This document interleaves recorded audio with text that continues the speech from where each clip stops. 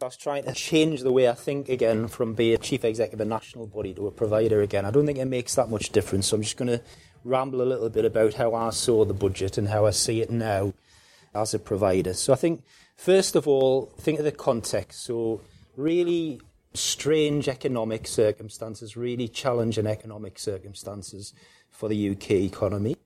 The Brexit thing is a huge issue. Wherever you are, it's just a massive issue. It's a massive unknown and variable that economists and the Treasury would rightly be very concerned about. So on Siva's points about this is only a 2-year deal, etc., no one can plan more than a few months at the minute. So we're never going to get a kind of very long-term deal because that's just not possible anyway. The NHS has been recognised as a big priority and a huge risk financially and economically, and it does worry the national government when they see the sort of numbers we've got moving around and the complexity and risk associated with that. And then there's a huge bit about where is the political prioritisation in all of this. So in the context of Brexit and the money, etc., you can see how it's quite hard to prioritise and make sure we all get what we think we need, which is, by the way, never happened. And I can see a lot of people in the room who've been around a long time. If you think in the really good old days with massive growth, none of us ever felt it was enough. I remember years of 6-7% growth where it was absolutely horrendous. So as an FD, some of my worst years were in those years where we're getting massive growth, but we're actually massively overcommitted. So you get 6% growth with a commitment to do things that actually counted for 10 or 11%. So I'll come back to that. We set off actually trying to secure a handful of things in the autumn statement. So the first one and the big one was get the pay award funded. Talking to provider colleagues in the run into the autumn statement, that was the big thing, I think, that if it hadn't happened would have meant everybody give up.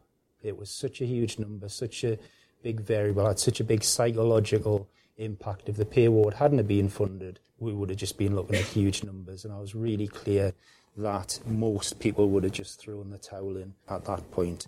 And as Siva said, it's the only part of the public service that's getting a pay award funded. If you do talk to people in other sectors, they are very angry and upset about what we've managed to secure. We all wanted to see some recognition of the deficit and get us back to a time that felt more reasonable in terms of stretch. We wanted to see some money for capital, and that's been at least partly met. And we wanted to see some money to restore basic standards, mainly constitutional standards, which would in turn allow investment in cancer, mental health, primary care, etc., etc. So not absolutely all of those things got delivered, but they were never going to get delivered. It was never possible to get all of those things delivered. And you've got to understand as well, those of you in a room that are running big organisations, the dangers of giving in to special pleading. And at no time, if you're a chief exec or a chair, have you ever had a budget discussion with any of your business units that says you can have what you want and tell us what you're going to do with it later on? When has that ever happened? It's never happened, has it? If it has, you've probably got a huge deficit.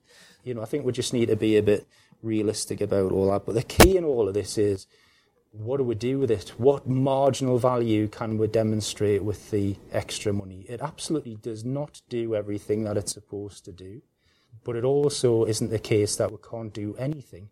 And what we need now is to get into a place where we can demonstrate that we're going to make as much benefit of the money as is humanly possible, stretch every sinew, demonstrate that we've got results, and be ready for the next negotiation. And on all of that, the big thing we all probably worry about is the psychology of all of this. We've talked ourselves into a very negative place in the last few weeks, all of us, for different reasons and good reasons, but we need to still deliver things.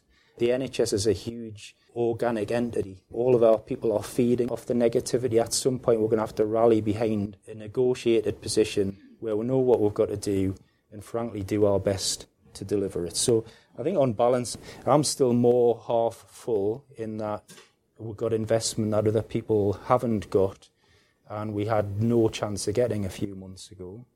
Key now is negotiating what we can actually deliver with it and then actually delivering it. So happy to